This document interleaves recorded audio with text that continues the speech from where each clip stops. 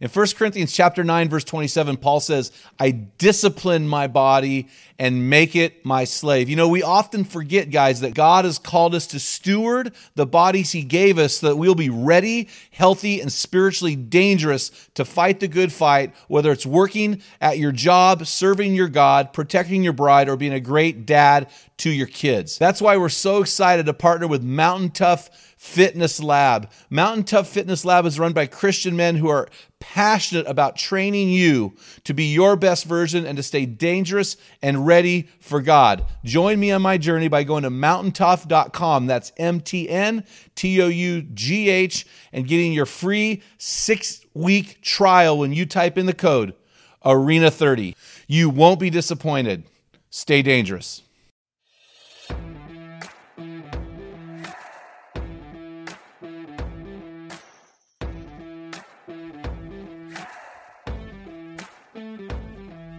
Welcome to the Man Card Podcast and our mission to build an army of men in the arena who are becoming the best version of themselves in changing their world.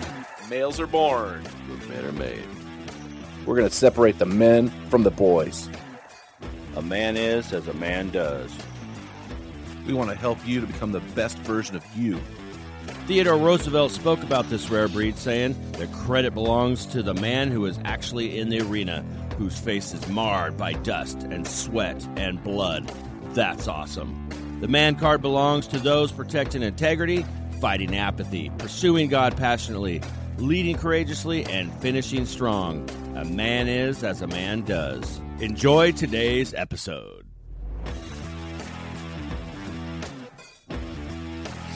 Men in the Arena Army, We salute you. Guys, we honor you for grinding it out in the stress bubble of life.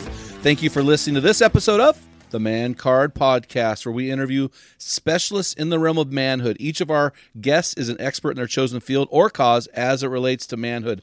Our goal, as you know from every episode, is to call you in to the arena of manhood, call you out of the faceless, nameless, male-dominated bleachers, and to call you up to the best version of you, because when a man gets it, Everyone wins. as you heard by that deep, masculine voice. I'm here with Dale Culver, and I am Jim Ramos. Dale is the producer, the co-host, and the backbone of the MCP. So how you doing, my man? Doing great. I'm excited to guess the word today. Do you have your man word ready? I'm excited for you to guess it. Well, I'm going to get it because this is a no-brainer. It is a no-brainer. Because I know what you do. You go and you look at the title of a book, you pull it out, and the book is very simple. It only has basically 3 words. And I'm going to pull the word respect. Yeah. Did I get it? You want me to sing it? R-E-S-P-C-T. Okay. So here's one for you. Do you know who sang that song? Aretha Franklin. Do you know that song was written for a man to his wife? Was that in your book, Emerson? I think so. A man Otis wrote Redding. that. Otis Redding wrote that song to his wife. So when you say that, we think, oh, women. But I read in the book that Emerson wrote that was actually written by a man. Huh. So how do you like that noise? You just schooled me today. Yeah, Once again. I school you every day. What Thank you. What about respect? What resonates with you, Dale? Oh, it's like the biggest thing for me is just feeling the respect when I'm in my home from my kids, my wife. And if you give me some respect, I'll do just about anything for you. But if I feel belittled, then and disrespected, then that's where I flare up. And then I need some help from Jesus to keep me from reacting in an unloving way. Yeah, right? Yeah, exactly. Yeah. So I had with my workout buddy today. We were talking about that. How do we respond to things and be able to always respond with love and respect and grace, even when we feel under attack? It's hard. Yeah, I've told my wife numerous times. I'll tell her, hey, honey, listen, I want to serve you. I want to serve you with all my heart, but when you come at me in a way of disrespect, the thing that you want to give to me or you want me to do for you, I'm not going to do it just because I'm going to. Right. And I'm not saying that's right. I'm just saying that's my reaction, right? So flare up. Well, I want to say something that, as a teaser to our listeners. You guys want to hold on for the entire ride today, and I'm going to make a statement. We interview a lot of authors on this podcast. I think that John Eldredge's book, Wild at Heart, is the greatest book for men of our generation. But I think that this book that we're going to talk about today by author Emerson Eggerichs is the most valuable book written to couples in our generation. I'm saying that firsthand as a guy who's watched the videos, read the book numerous times.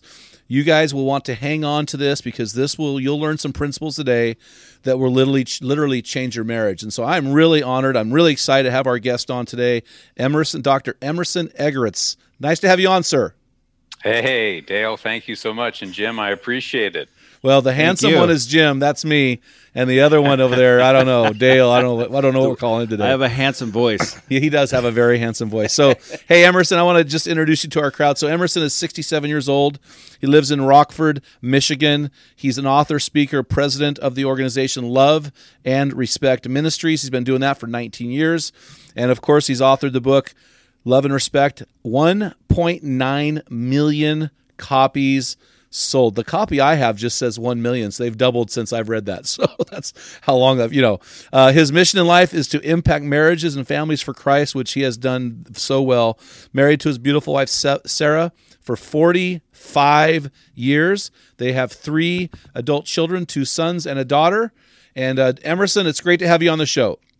Thank you. I'm very excited for this invitation. And even now you've already stimulated me, and I think it's going to be a fun interaction because this is very, very important. It is huge. So what we're going to do is we're going to throw you right into something that we call our rapid fire round. And what I've done, because your book has been so significant to me and to many people I care about, I have made a completely different round just for you. I've never done this round before, and this is called the key word round. And before I go into this, I just want to say this on a personal level, Emerson. Your book is exactly 325 pages long.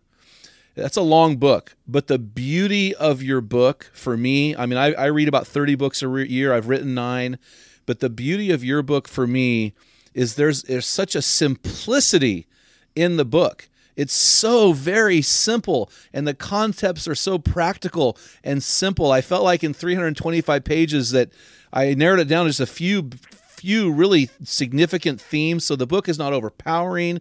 It's easy to read. You've got some hilarious stories in there. It's just a wonderful, wonderful book. You have quotes from different women and different men who've been impacted. And so on a personal note, I just want to say thank you for impacting my marriage. Oh, beautiful. I am honored and humbled by that. That is greatly energizing to me. Thank you, Dale. Okay, well, I think I'm going to be called Dale today, and you're going to be called Jim. I'm Jim. I am so sorry about that. I wouldn't care, but in your book, I know that you're a detail-oriented person, and it would just haunt you to no end to know that you called me Dale the whole podcast. I'm okay with it. Have I made that mistake already? Oh no, yeah. I'm Jim, and then but that's okay. We had Paul Coughlin on the podcast, and I called him Paul Coughlin the entire time.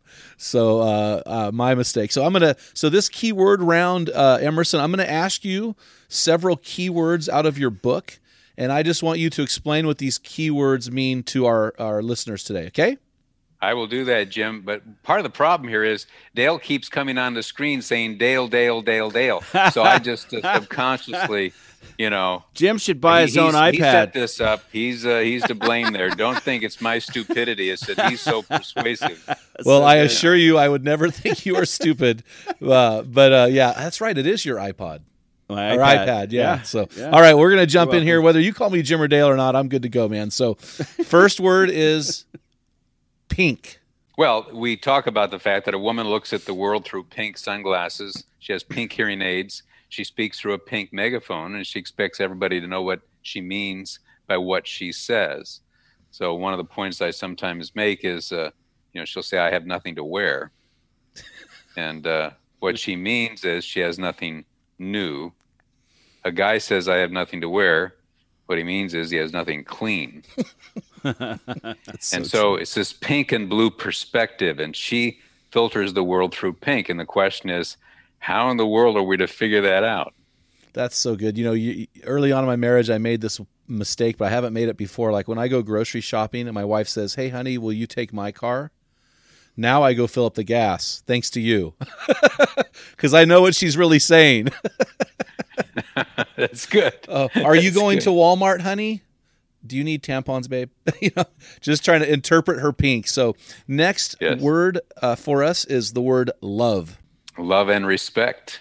And but the idea of love, again, is based on Ephesians 5:33, where God commands the husband uniquely to agape love his wife. Agape is the Greek word for unconditional love. And no wife is commanded to agape love her husband.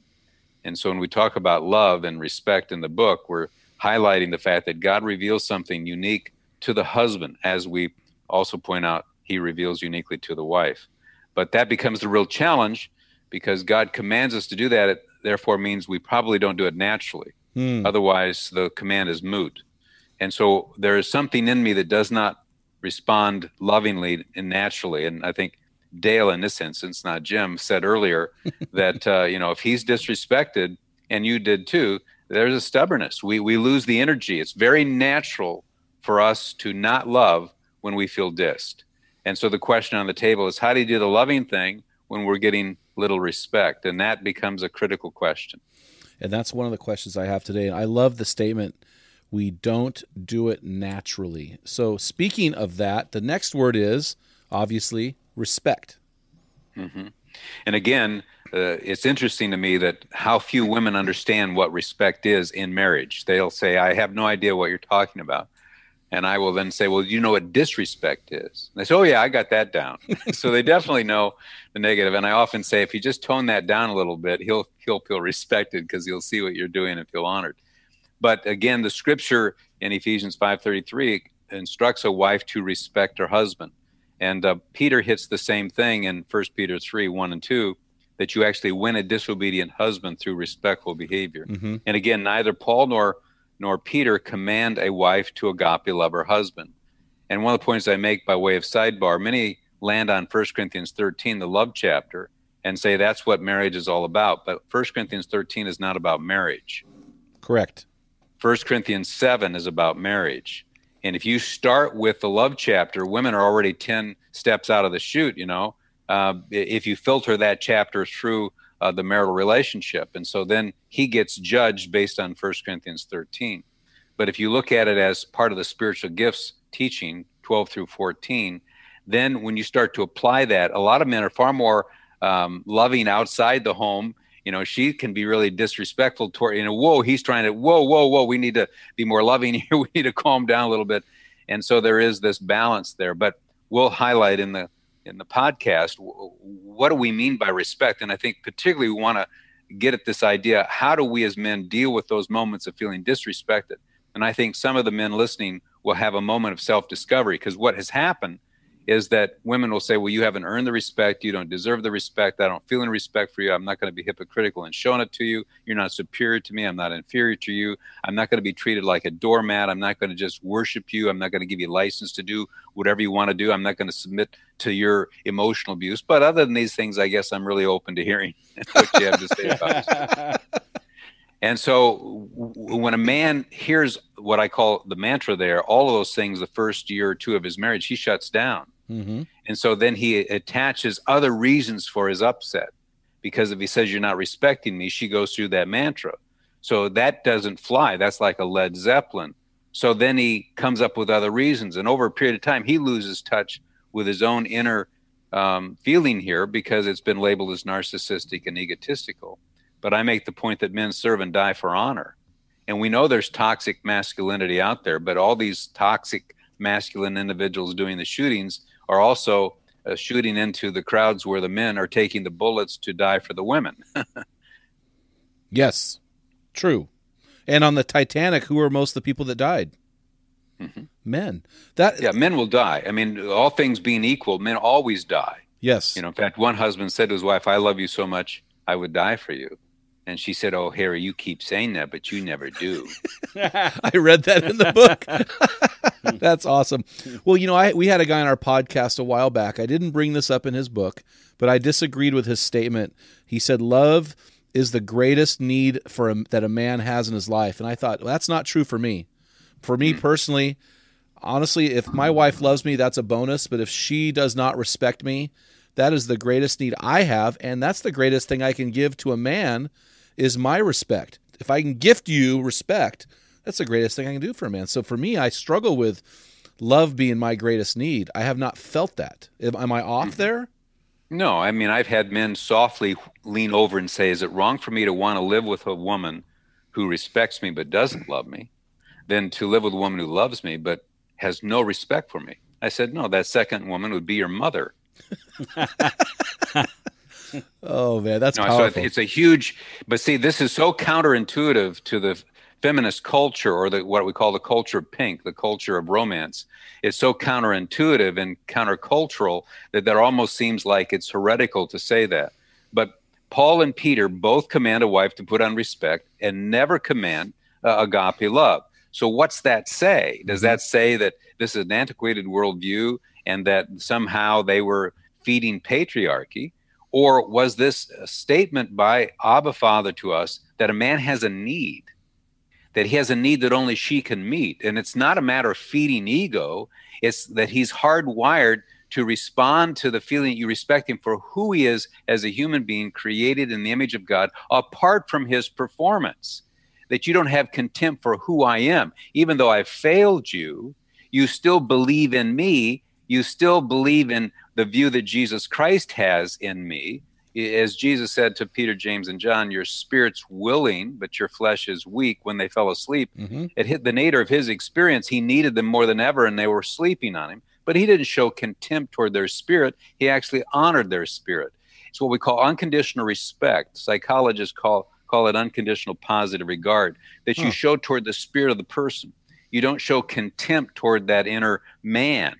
And this is a need, and it's unconditional, just as a woman is energized when a man loves her, no matter what. And every woman gets that, but we've been espousing that for the last 4 decades. And so everybody knows that love ought to be unconditional. You love the person in spite of. But if you say you respect the man in spite of, that can sometimes trigger World War III. So what we have to do is help people understand what we're saying and what we're not saying. But I think, again, the idea that you're saying, hey, I would rather live with someone who respects me than loves me, that seems so odd unless we then say, you know what, there's a need here. This is about a need. And he's not wrong for feeling that way. He's just different. And many men would voice what you're saying, but fear the reaction. So kind of go along with it. And usually the person who says it's all about a man needing love is usually coming out of the professional psychological industry. And that's, you know, he's 80% of his clients are women, and he's making his money, you know, through that. He's not ill-willed, but I have challenged the industry to be very cautious. I say, if you want men to line up outside your door, that's not the message that you need to be communicating. Yeah, and I really appreciate it. As I was reading your book, I thought, oh, man, this guy took some hits. I mean, you had to have taken hits from women, especially saying, because I think as men, we know that we need to love our wives unconditionally. It's very clear. But the concept, the word that you've attached that was unique was you've attached the word unconditional on respect. And I bet you've had some rocks thrown at you, my friend. Well, what's interesting is I recognize that women are not mean-spirited when it comes to the marital relationship. Instead, they fear. Yeah. Women are fearful. And so if you can then ease their hearts, I'm not here to try to subject you to abuse or to have you feed your husband's ego. There are narcissistic men. But what if what I'm saying really would empower you? What if the connectivity, the sense of connection, heart-to-heart connection, good talks, face-to-face, what if I could say to you that if you use a few vocabulary words, that your husband will actually move towards you, soften in his spirit, and connect with you and want to serve you, as both of you referenced. If your wife meets that need, you're there to die for her, serve, do whatever. And so women are very intrigued by this. Well, what I have not had a whole lot of objection. It's what has amazed me is that we've not had a lot of people come at me.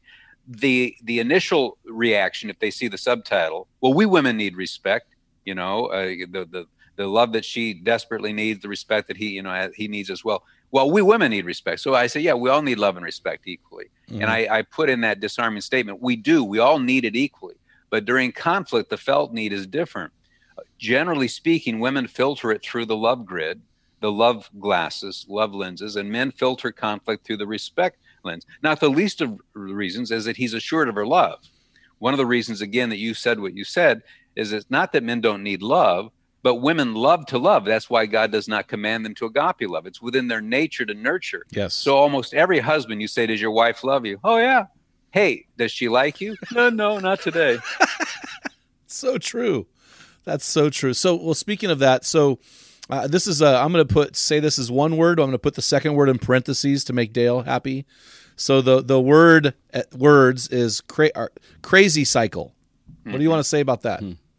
Well, that's the result of my meditation on Ephesians 5:33, which is the summary statement in the New Testament. It would be considered, Ephesians 5 is considered the greatest treatise on marriage in the New Testament, and verse 33 is the summary, where a husband is commanded to love and the wife is commanded to respect.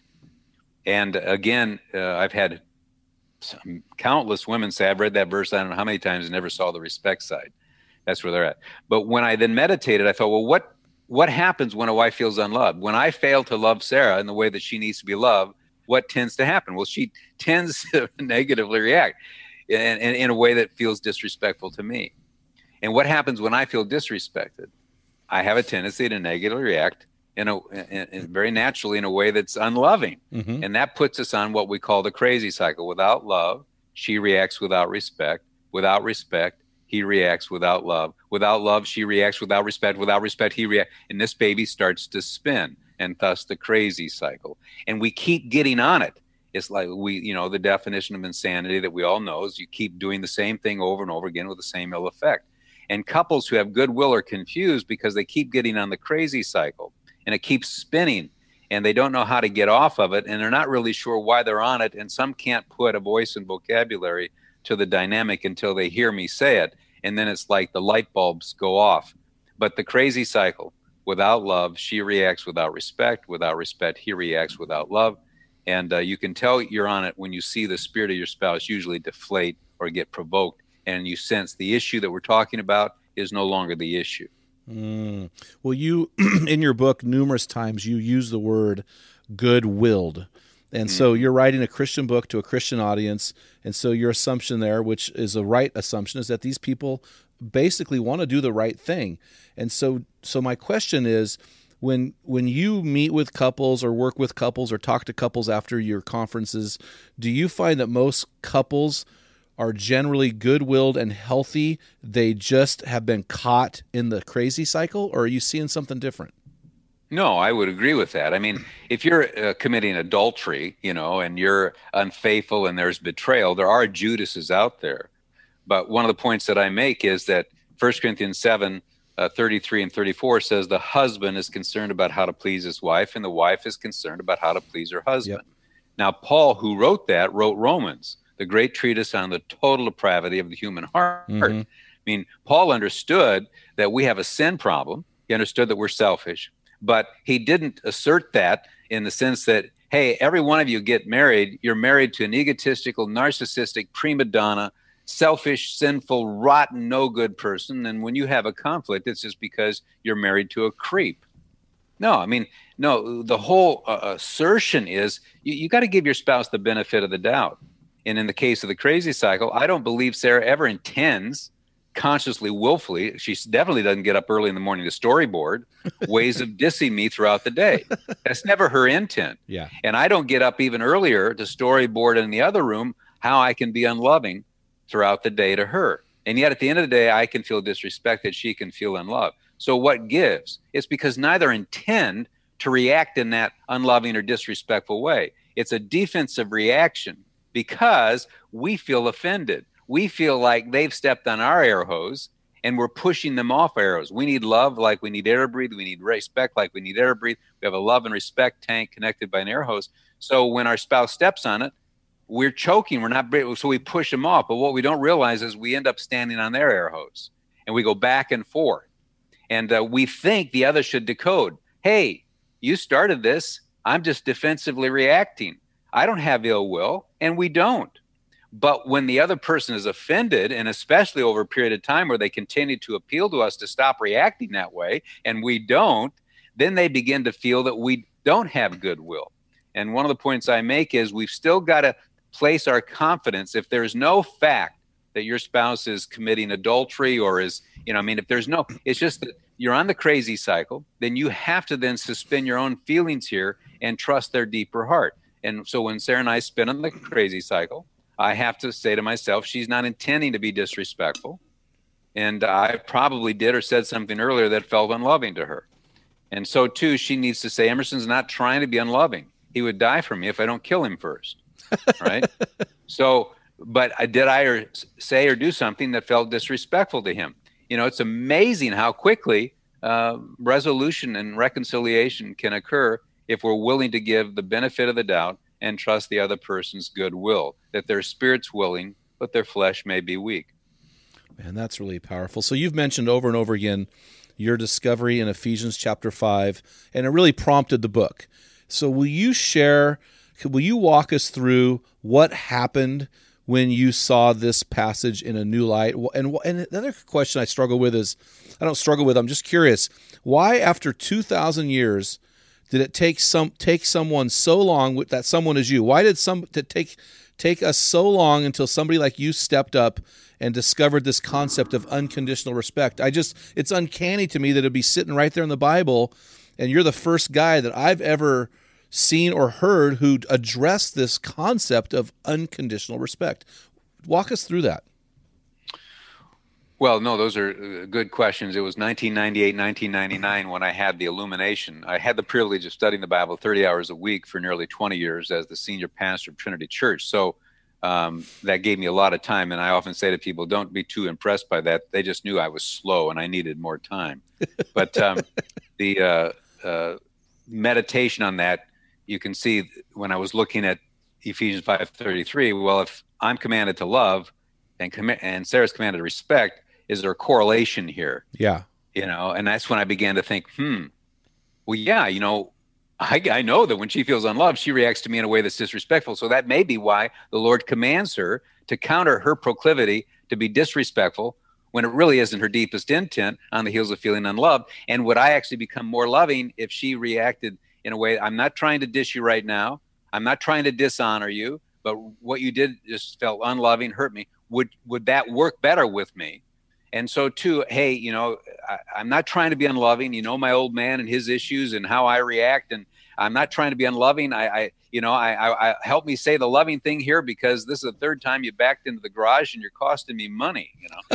And so there is this correlation that I saw, and then I thought, well, that's the negative correlation. What is there a positive one? Oh yeah, well, if I'm loving, it'll probably motivate Sarah to be respectful, and if she's respectful in a proactive sense, it'll probably motivate me to be loving.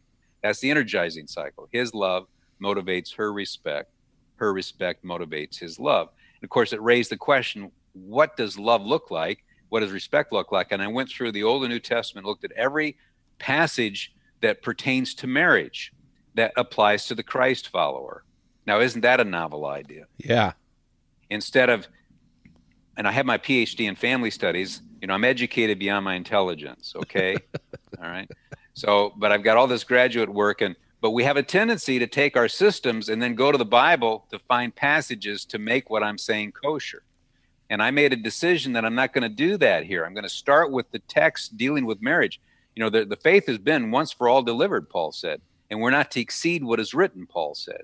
And so Paul himself preached this whole counsel of God in 3 years in Asia. From Genesis to Revelation, there's this body of content. And there is this body of content in marriage. And so I then said, well, Lord, I believe the overarching theme probably is that a man ought to love his wife. But Peter says, live with her in an understanding way. Husbands, don't be embittered, Colossians. So you could make the case that there's different ideas of love. So I arbitrarily said, let's just kind of put these passages under love. So the weakness of what I might be saying is, hey, Peter says, live with your wife in an understanding way. He doesn't say that's necessarily loving, but the truth is it would be a loving thing to do. So I collapsed those passages under love, and I also collapsed everything for a wife under respect. So for instance, the controversial idea of submission and mutual submission, what in the world is that all about? Well, both Paul and Peter start their passages with wives submit to your husbands, and then they conclude and put on respect. And you would think he would conclude it by saying submit again. And I make the point that the first and primary way that a wife submits to her husband is submitting to his need to feel respected for who he is during conflict. And mutual submission happens because he submits to your need to feel love for who you are during that conflict. Mutual submission is impossible when it comes to decision making. Here, honey, you take the $500, I'll submit to you. No, honey, you take the $500, I'll submit to you. That's impossible. It had nothing to do with decision making. It had everything to do with attitude and simultaneous attitudes. And that was one of the points I make that has really liberated a lot of women, because it's proactive. Women say, if that's what submission is first and foremost, I can do that. You're submitting to your husband's need to feel respected for who he is when he doesn't deserve it behaviorally any more than you deserve to be loved for your misbehavior here, your PMS moment, pre-murder syndrome.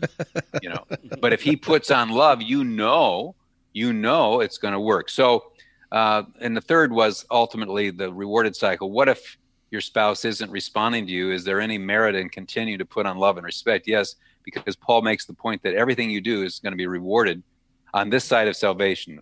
Salvation is a free gift through Jesus Christ. We can't buy heaven. It's a gift. But once we have been forgiven, the Lord has an add-on. It's kind of like he's saying, attaboy, attagirl, I want to reward you. He says, when the Son of Man returns, he'll come with his reward with him. And he's going to reward the husband who puts on love toward a disrespectful woman. The incentive isn't because she deserves it. The incentive is because Jesus Christ is standing beyond the shoulder of your wife, and he's going to reward you for this. Everything counts. Everything matters. Nothing is wasted.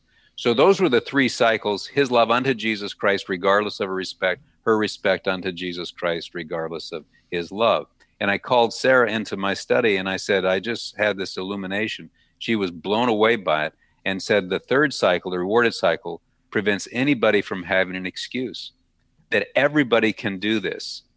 Yep, that's so true. Hey, we're already 30 minutes in, man, so we're going to take a little break, hear from our sponsor, come right back at you. The Man Card Podcast is a 501c3 nonprofit organization that's building an army of men who are becoming the best version of themselves and changing their world.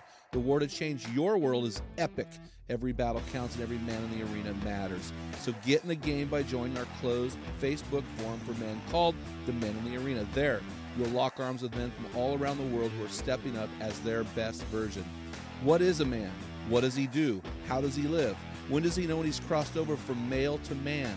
The lines defining manhood have become blurred, and guys today are more confused than ever. That's why I wrote the Man Card, 5 characteristics separating men from boys. Guys, you're going to love this book. Go to the Great Hunt for God app or mancardpodcast.com and pick up a copy today. No book written defines manhood in such a way as this. I'll put the Man Card next to any book ever written on the topic. Yes, I believe it's that good. In the Man Card, I expose several myths of manhood and draw a line in the sand between men and males. This book will change your life. Guys, thank you so much for jumping into the arena with us today and championing the greatest battle of our time. Become your best version. Join the fight to change your world, because when you get it, everyone wins. So, Emerson, as you talk about this Ephesians 5, it really intrigues me, because the way that Paul ordered the pairs in this Ephesians 5, we call them household codes. You know, he ordered it in a real unique way that I thought would have rocked the men to the core, but it seems to rock our women to the core when they hear the word submission. But in that passage, he says, wives, submit to your husbands, but he puts them first in the ordering of the pairing. The men must have gone crazy there, because this is a patriarchal society where men had the authority to kill their kids legally if their kids were disobedient. And so here Paul is ordering the wives. He's putting their name in the order ahead of the husbands, wives first, then husbands, and that must have really rocked the church.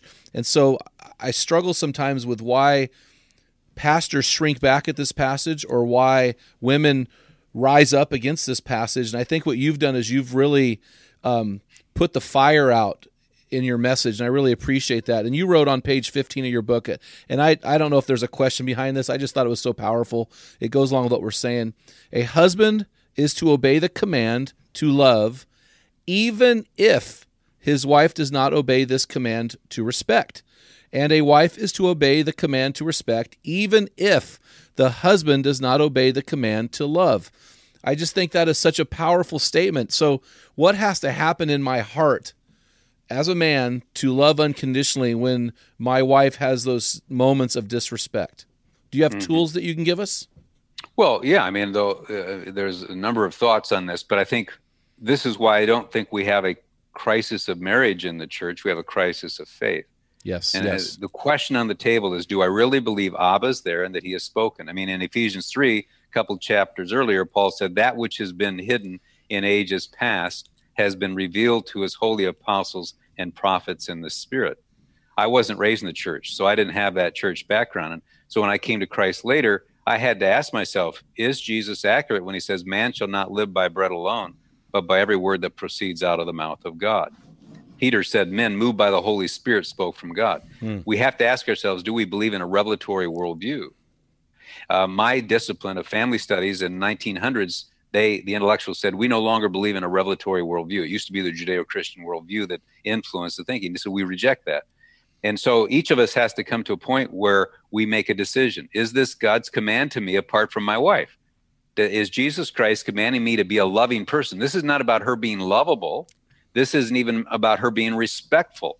This is about Christ's command. So I die and I stand before the Lord, and the Lord says, Emerson, did you love Sarah? Lord, do you know that woman's family of origin? Get this, Lord, there were 24 divorces out of 18 marriages. How can you do the math on that one, Lord? I mean, that's, 5 out of 4 people have a problem with fractions. I have no idea how that's even possible. Emerson. Yes, sir. Was this my command to you? Yes, sir. Did you do this out of trust and obedience toward me? Did you do this out of love and reverence toward me? Sarah's irrelevant here, son. And that's the way it's going to go down. Now, do I really believe that? And if I do, then the incentive as an honorable man, the incentive isn't to feel love. The incentive isn't to become pink. The incentive isn't to become, you're never going to feel that we'll perhaps mention. But I do feel issues of honor, and I do want to honor the Lord, and I do trust him, and I do want to hear from him, well done. This becomes deeply motivating. And so I then envision Jesus Christ standing beyond the shoulder of my wife. And as one guy said, he just says, give me your best, woman. Hit me with your best, because he's looking at Christ beyond. Yeah. And he said, bring it on. And I thought that was humorous, but I thought at the same time very profound. And I think the challenge for all of us men is really this. Do we have it in us to really trust Christ in this? And I will say it's not easy, obviously. And so we're not talking easy street here, but we are appealing to not to be a loving man per se. We're appealing to be that man of honor who wants to honor Christ and is excited about hearing from the Lord of Lords and King of Kings. Well done. I was watching, and I will say that this is what he's watching. Ephesians, when you look at the epistles, like Ephesians 1-3 is doctrine, 4, 5, and 6 is application. Colossians 1 and 2 is doctrine, 3 and 4 is application. Romans 1-8 is doctrine, 9-11 deals with Israel, and the rest of the book is application. And Paul in particular will swing from doctrine to application in 4 or usually 3 areas, but there's a fourth. A husband-wife relationship is first and foremost. Then father-son, father-child relationship, should say, and then a master-slave, and then sometimes you have authority-citizen. Peter will hit that. So those are the 4 areas, and it raises that question, why? That's where the Lord's watching. It has nothing to do with talent. It has nothing to do with spiritual giftedness. If I'm gifted as a teacher and I'm standing in front of a congregation, I say to people, what I do up here, God wired me. He gave me the Holy Spirit to do this. But he wants to see how I'm with Sarah when I'm absolutely wiped out. Yep. We come home and I'm irritated. That's where he's watching. And if I make it through there, that's where he's going to say to me, well done, good and servant. He's not going to say, well done for using your gift of teaching. I gave that to you. You should have just given me credit for that one. But that raw obedience, putting on love towards Sarah, now that's a man's man. That's a huge statement, Emerson. And I heard a local preacher on the radio say, Jesus' default setting was to love, but my default setting is to anger or to frustration or to impatience. And so, I think a lot of times in our society, in the church in America, we are functional deists and atheists. We say we believe, yet are we sold out to the core? Am I willing to die for my wife in spite of her moments of disrespect? That's really, really powerful. So So, But I would take issue just a little bit with Jesus' default on love. I mean, how do you define love? He got angry. oh yeah, He threw over tables. He also was silent. He wouldn't talk to you. He would go. So I mean, again, we sometimes have this gentle, sweet Jesus idea that is misleading. That somehow it's a soft male.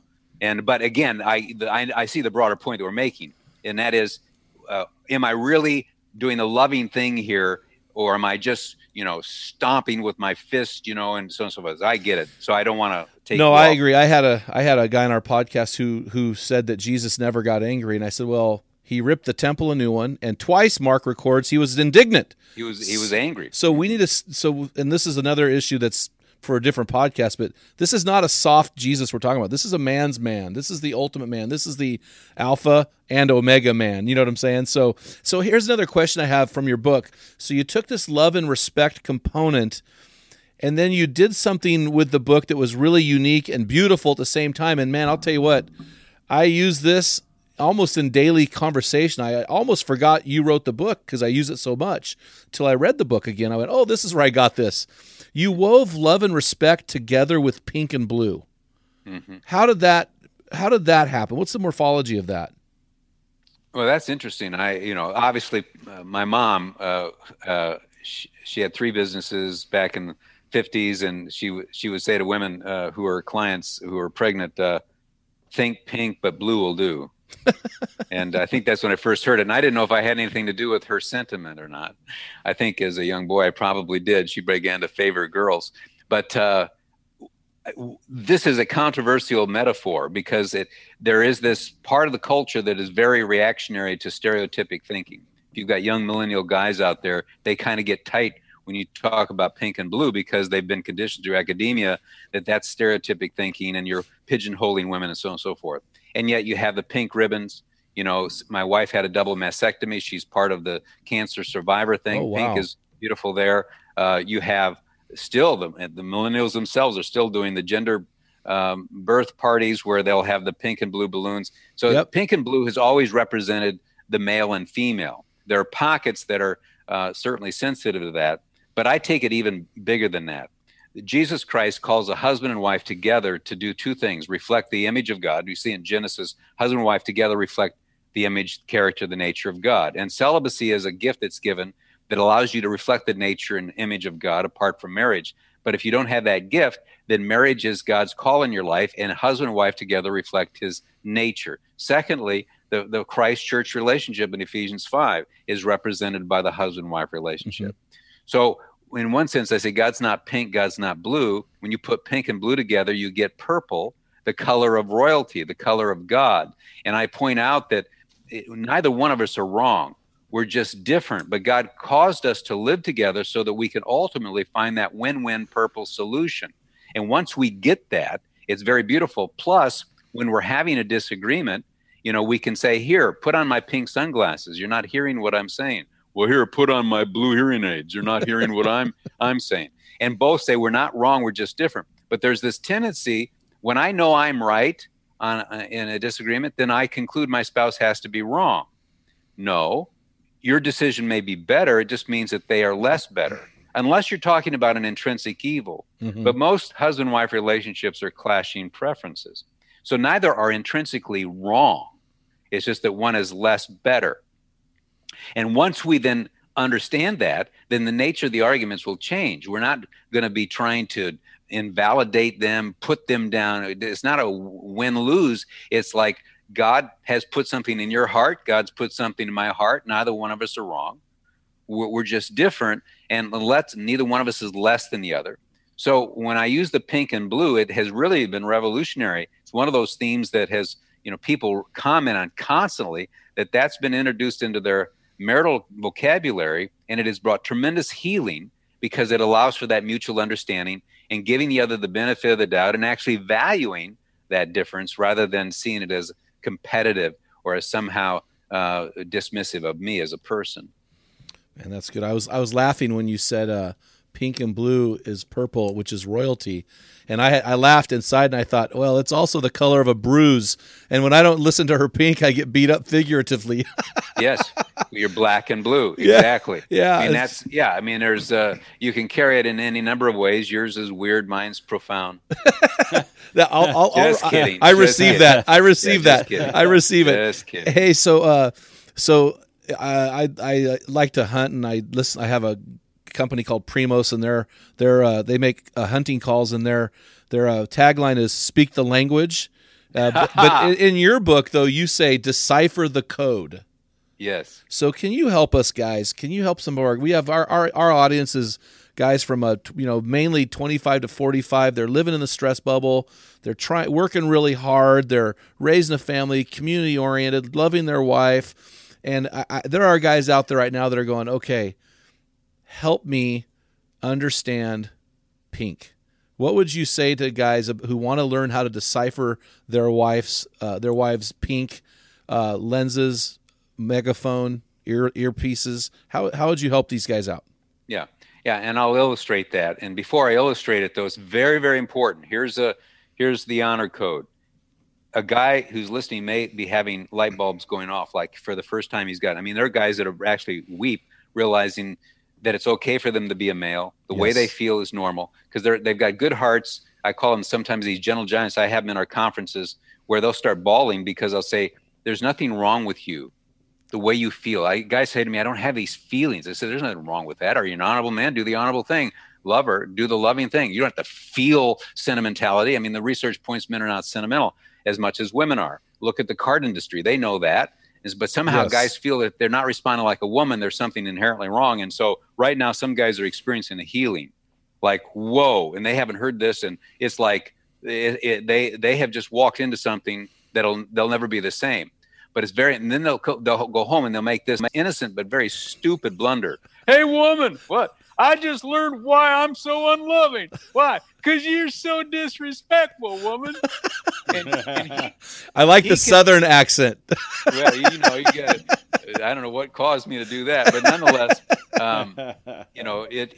it is important that you not do that. Yes. She's not going to hear you on that, even though that can be a very tender comment. You don't want to start with that because she's just not going to hear you on that any more than if the respect message was all we ever heard and a woman came home one day and said, I now realize why I'm reacting so disrespectfully to you. Why? Because you've been so unloving. You're a freak of nature. You're not going to receive Enter the crazy cycle. That's right. But now to your question, the University of Washington studied 2,000 couples for 20 years, and they said we now know the two key ingredients for successful marriage: love and respect. Love and respect. And they became gender specific in that. And that, in other words, men lean on the respect side, women on the love side, which is fascinating. Although there's always crossover. Yes. There are times we need loving on, and women, Sarah, many times say, "You're not respecting me right now." Why? Because I'm dismissing her opinion. So this is not an absolute, but there is so much truth to this that we have to understand it. We've asked 7,000 people this question: when you're in a conflict with your spouse, do you feel unloved at that moment or disrespected? 83%, Jim, of the men said they feel disrespected. 72% of the women say they feel unloved. Whoa. This is huge. From a statistically significant standpoint, it's just off the charts. And the reliability and predictability of that question has been tested numerous times. So we're talking about a felt need. But the University of Washington said in a conflict, 85% of those who at a certain point in marital conflict stonewall and shut down is the male. 85%. 85%. That is statistically significant. But they also were monitoring the heartbeats of the men and women. And at that point in time, his heartbeats are 99 beats per minute. Oh, wow. He's in warrior mode. Yep. So what does a man do when he doesn't want to fight? He has to separate. He has to exit. He has to withdraw. He has to stonewall. He has to calm down. So I also think she's picking a fight. She's not trying to pick a fight. But if anybody in his world talked to him the way that she's talking to him, they're picking a fight. Go time. So it's very difficult for him not to think that she's not picking a fight. But the women were asked, when he stonewalls that way, what do you feel? She said, it feels like an act of hostility. And you and I both know that he's doing it because he's honorable. He's trying to prevent the thing from escalating because he knows he's getting out of control, right? Mm-hmm. So it raises this question. Is it an act of hostility when he shuts down and withdraws, or is it an act of honor? It just depends on whether you videotape in pink or blue. Yes. Not wrong, just different. She's not wrong for feeling that it feels hostile because in her world, you don't do that. You move toward the person and you vent. You let it all out until one says, well, I'm sorry, I shouldn't have said it. Well, I'm sorry too, I shouldn't have said it. Will you forgive me? Yes, I forgive you. Well, I forgive you too. And then they hug, and then one's humorous and they say something silly, and they wipe away the tears and they move on. It's called, they feel very comfortable in the ocean of emotion. And that's the way they resolve issues. They bring it full circle. But halfway through, you and I say, drop it, forget it. I don't want to keep talking about this. Okay. But we're trying to do the honorable thing. She's trying to do, we're trying to do the honorable thing. She feels it's hostile. Flip side, the majority of women criticize and complain, criticize, complain, criticize and complain to those 2,000 couples for 20 years.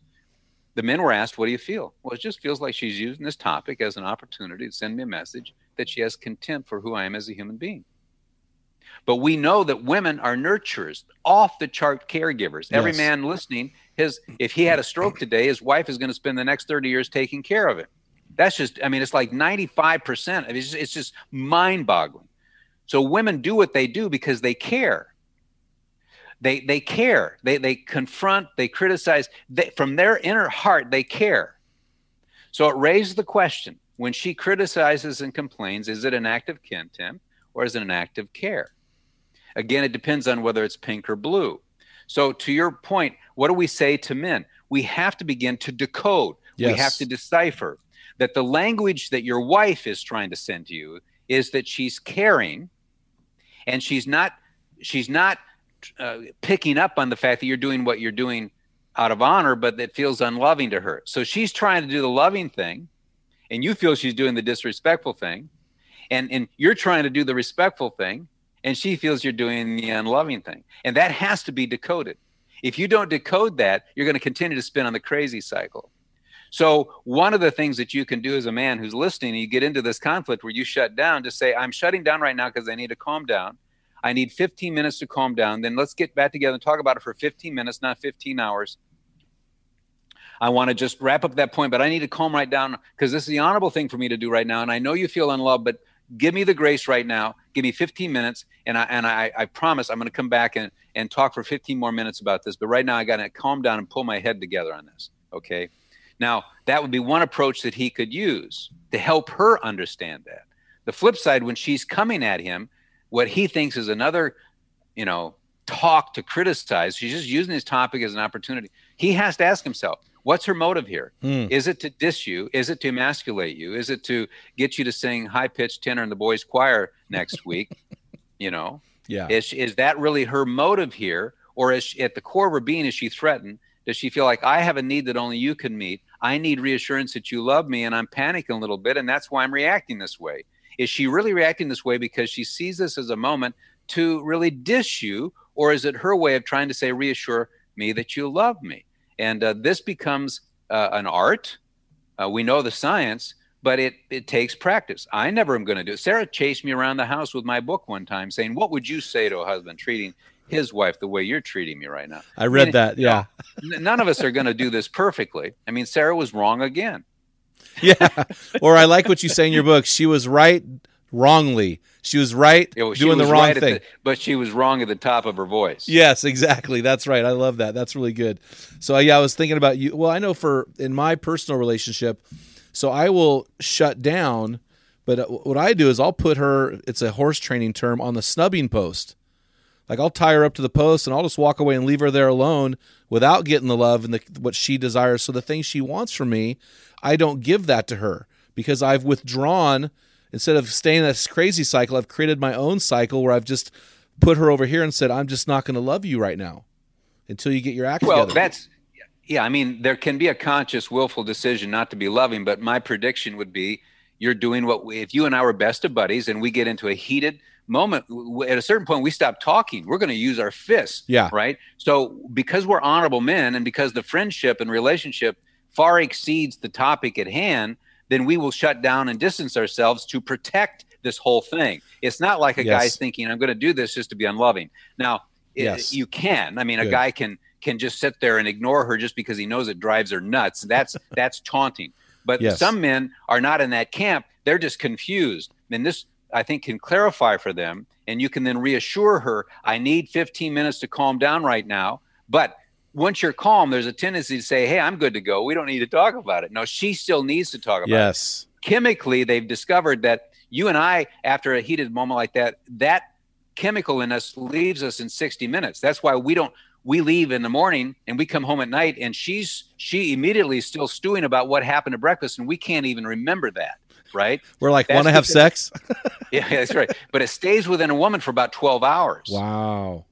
And so you have to understand that 1 hour versus the 12 hours. That's why she keeps getting, it was one guy says, my wife keeps getting historical.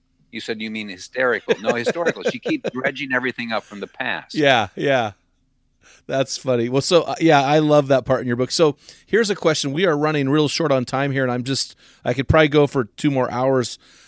When we're deciphering her pink words to us, can you give us some advice on how do we get to the real issue?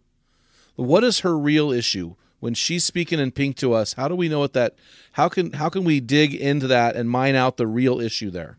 Can you just ask what's the real issue? You probably shouldn't just ask it. What are you really saying here, honey? Well, no, I mean, I think, again, there's one thing that I did early on is when Sarah was coming to me, I used to say, am I in trouble or is this not about me? So, I'd joke with that. She's, no, it's not about you. And I'd relax, so phew, good. But another thing, when she would be coming at me, I said, honey, do you need a solution or just a listening ear? Oh, that's good. Say that again, please. Honey, do you need a solution or a listening ear? That's good. And in 95% of the cases, the solution is the listening ear. As a man, we communicate for the purpose of exchanging information. And the guys, well, yeah, why else would you talk? Well, women talk not only to exchange information, but to release their emotions, to realize their emotions, and also to give the report to build rapport. So they have a set of levels of why they're coming at us. And it isn't always just because they have a problem that they need a solution to. That's how you and I help one another. If I come to you with a problem, you're going to kick into solution mode. That's who we are as men. We'll say, thank you. High five it, man. I should have come to you 2 weeks ago. So we think when she comes to us with a problem, she wants a solution. She has a different reason she's coming. We are the Christ figure. She is the church figure. She's casting her burden onto us and just having us hear her heart, knowing that this is something she's going through. And we just listen and even say, hey, let's just have a quiet prayer here at the end of this. She's good to go. A lot of us are working way too hard at this. Yes. You see what I mean? Oh, we're I trying do. to solve it. We're good-hearted men, honorable men, trying to solve it, and it blows up in our face, and we're thinking, man, we are so confused. and understandably so. So ask the question, do you need a solution here, listening ear? I want to serve you well. Well, and on page 108, you wrote this. I thought this was powerful. When a wife comes at him with disrespect, flashing in her eyes and venom flashing from her eyes and venom shooting from her tongue, every husband has 2 choices. Number 1, defend his pride by firing back venom of his own or stonewalling. Or 2, try to hear his wife's cry and respond with unconditional love. You teach me. So this, I love that phrase, because instead of me trying to lash out or defend while she's coming at me with the venom or the flashing eyes and the peals of thunder, I am trying to, instead of defend myself, interpret what does she need from me right now. Is that what you're saying? Well, definitely. If the reason that she's coming at us is because something has happened and felt very unloving to her, and she's been trying to get the message through, and also there is a cyclical thing. There is there are a lot of things that go on here that make, like we're wonderful for 3.5 weeks out of the month, and then whammo, and then after that we're like on a yo-yo. Guys don't know, they're confused, and they think she's confused. But if a man is willing to say, you know what, hey, I want to understand what's going on here, help me understand, help me to do the loving thing. Where do I need to say I'm sorry? I can see where I reacted there, please. She will melt. Yes. I tell men there is so much power. And I tell some guys, try this out. Even if you don't believe me, see if you're man enough. I say to guys, you don't have I had one guy who was a street fighter. He was arrested and he had 60 violations one night. He just, if you were in a bar with him, he'd kick you right between the legs before you even could look at him twice, and he just was a fighter. His wife was yapping at him all the time. And I said, well, the next time she comes at you, just say, let's just go over there on the couch and pray about this. Yeah, I remember the story. And he said, she won't respond. When she comes at me, she's up and she's, I said, you don't have enough guts to do it. You're a chicken. You're a you chicken. Big wuss. You're coming up with an excuse. You're a chicken. You can't. I said, I can do it. I said, yeah, you're no street fighter. All that's false myth. You're just urban legend. And he said, no, I'll do it. I said, okay, you do it. And when you do it, you call me. About 4 or 5 days later, he calls me and says, this is unbelievable. I said, what happened? She was coming at me. And I said, and I was just going to do what I normally do, just walk on her. And I just calmed down. I said, okay, we can either continue to get into this, or we can go over there and on the couch and just pray about it. He said her shoulders drooped. She turned on her heels, walked gently over to the couch, sat down, shut her eyes, put her hand out on the couch so that he would come over and put his hand on her hand. And he said, I almost wet my pants. I like this story better than the one you told in the book. Well, I don't know how you left the wet my pants part out in the book. Oh, yeah. Well, I joke with him because he's getting older, and that's going to happen anyway because he's wearing the pins. Oh, man. Well, so you were heading somewhere I thought you were going to go to, and you didn't quite get there, so I'm going to throw this out. You gave men a tool in your book I thought was outstanding, a phrase that men can say to just disarm their wife and to begin to get out of the crazy cycle. And I'll let you put this in your own words, but the way I interpret it was, here are the words: I'm sorry if I've done something unloving. Mm-hmm. Yeah. Yeah, I mean, it's just, or the if is a little bit, we need to be a little bit more, because she might just say, if she's really, you don't know what it is? What do you mean if? Oh, that's true. We need to be very concrete, or if you say, I'm being honest right now, I'm shutting down, but it's unfair to you, it'd be unloving. I know I've done something unloving. I'm honestly saying I'm not quite sure what it is, but help me better understand. I really want to be teachable here. I mean, some guys are so fearful that she's going to pull out both guns and even unload, or, there's so much fear on this. So what you have to do is trust me here. Don't be afraid of doing this, and test it out and see the power of this. When your spirit is gentle like that, watch what happens in her. My prediction is she'll say, well, I shouldn't have said it the way I said it. I'm sorry too. Will you forgive me? Gosh, that is such a powerful tool, Emerson, to end on. There's so much more I'd want to ask you about. You give guys a couple acrostic that is basically, it spells the word couple. Closeness. She needs your closeness. She needs your openness. She needs your understanding. She needs your peacemaking, loyalty, and esteem. There's just so much in the book. I just really want our guys to go pick it up. Maybe start a love and respect class at their churches. This is just a marriage-saving. You called it an illumination, so thank you for that. We have one last question, and I'll let you go. But our Men in the Arena here, we define manhood as 5 things: protecting integrity, fighting apathy, pursuing God passionately, leading courageously, and finishing strong. In your life, what resonates of those 5? Well, I think the older I get, finishing strong certainly, struck me emotionally as you were saying that. That's the desire, to finish strong at this point. 67. I feel like I've got another 30 good years in me, but, that may not be at all realistic. So, but, finish strong. And I would say those who want more information, loveandrespect.com, all spelled out, LOVEANDRESPECT.com. And we have a 15-day plan there that's free. I wrote it several months ago, and we've got about 30,000 people that signed up for it, maybe more now. And so that's free. That would give them a little bit more of a taste, the 15-day plan. It'll pop up on their screen if they go to the website, loveandrespect.com. Well, hey, man, you just answered my last question, and I sure appreciate it. That was the fastest hour in the history of the world, I think. It flew by. Emerson, thanks so much for taking the time to share your wisdom, experience, and your illumination with our Men in the Arena, and for being a man in the arena yourself. So thank you so much, sir. Thank you, Jim. And also to you, Dale. Oh, thank you so much for that. Oh, man. Men, you've been listening to this episode of the Man Card Podcast. Changing your world is the toughest thing you'll ever do, but we want to help you along your journey. Go and enlist in our 3 free resources for you. Download our free The Great Hunt for God app. Subscribe to the Man Card Podcast and join the thousands and thousands of men from around the world on our Men in Arena closed Facebook forum for men. We have a daily, regular, not even daily, constant conversation about manhood. So guys, join us in building an army of men in the arena who are becoming the best version of themselves and changing the world. Because when a man gets it, everyone wins. Until next time, feel the wet sand on the arena floor. Hear the deafening roar of the crowd. Taste the sweetness of victory. Smell the stench of battle. Get in the game. Get dirty. Grind it out. And be a man. This is Dale Culver, and you've been listening to the Man Card Podcast. Has your man card been challenged today? If you hunger to be the best version of you, then join the thousands of men around the country on our closed Facebook forum called the Men in the Arena. This is the best place to have open discussions around the topic of manhood. Also, make sure you ask about our newest equipping opportunity called the Man Card Weekend with the Men in the Arena. Let us inspire the men of your organization to become the best version of themselves today. And don't forget to purchase a copy of Jim's new book, The Man Card, 5 Characteristics Separating Men from Boys. This is the best book out there that defines what a man is and does. In it, Jim combines his master storytelling abilities with his no-holds-barred style, distinguishing between men and boys.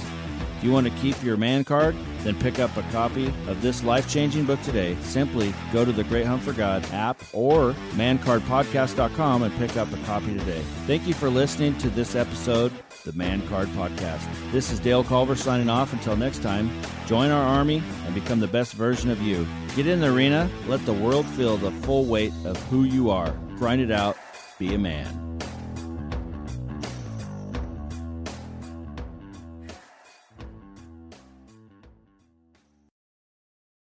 What type of dad are you? Guys, in my 35 years of ministry, I've noticed that guys basically fall into 2 categories. And in those categories, there are 4 types of dad or 4 phases that you pass through as a dad. We just dropped an amazing quiz to help you discover what type of dad you are. Find out what type of father you are and get our custom resources fit to meet the needs and the questions you are asking. Head on over to menarena.org. Join 20,000 men from around the world and find out the type of dad you are.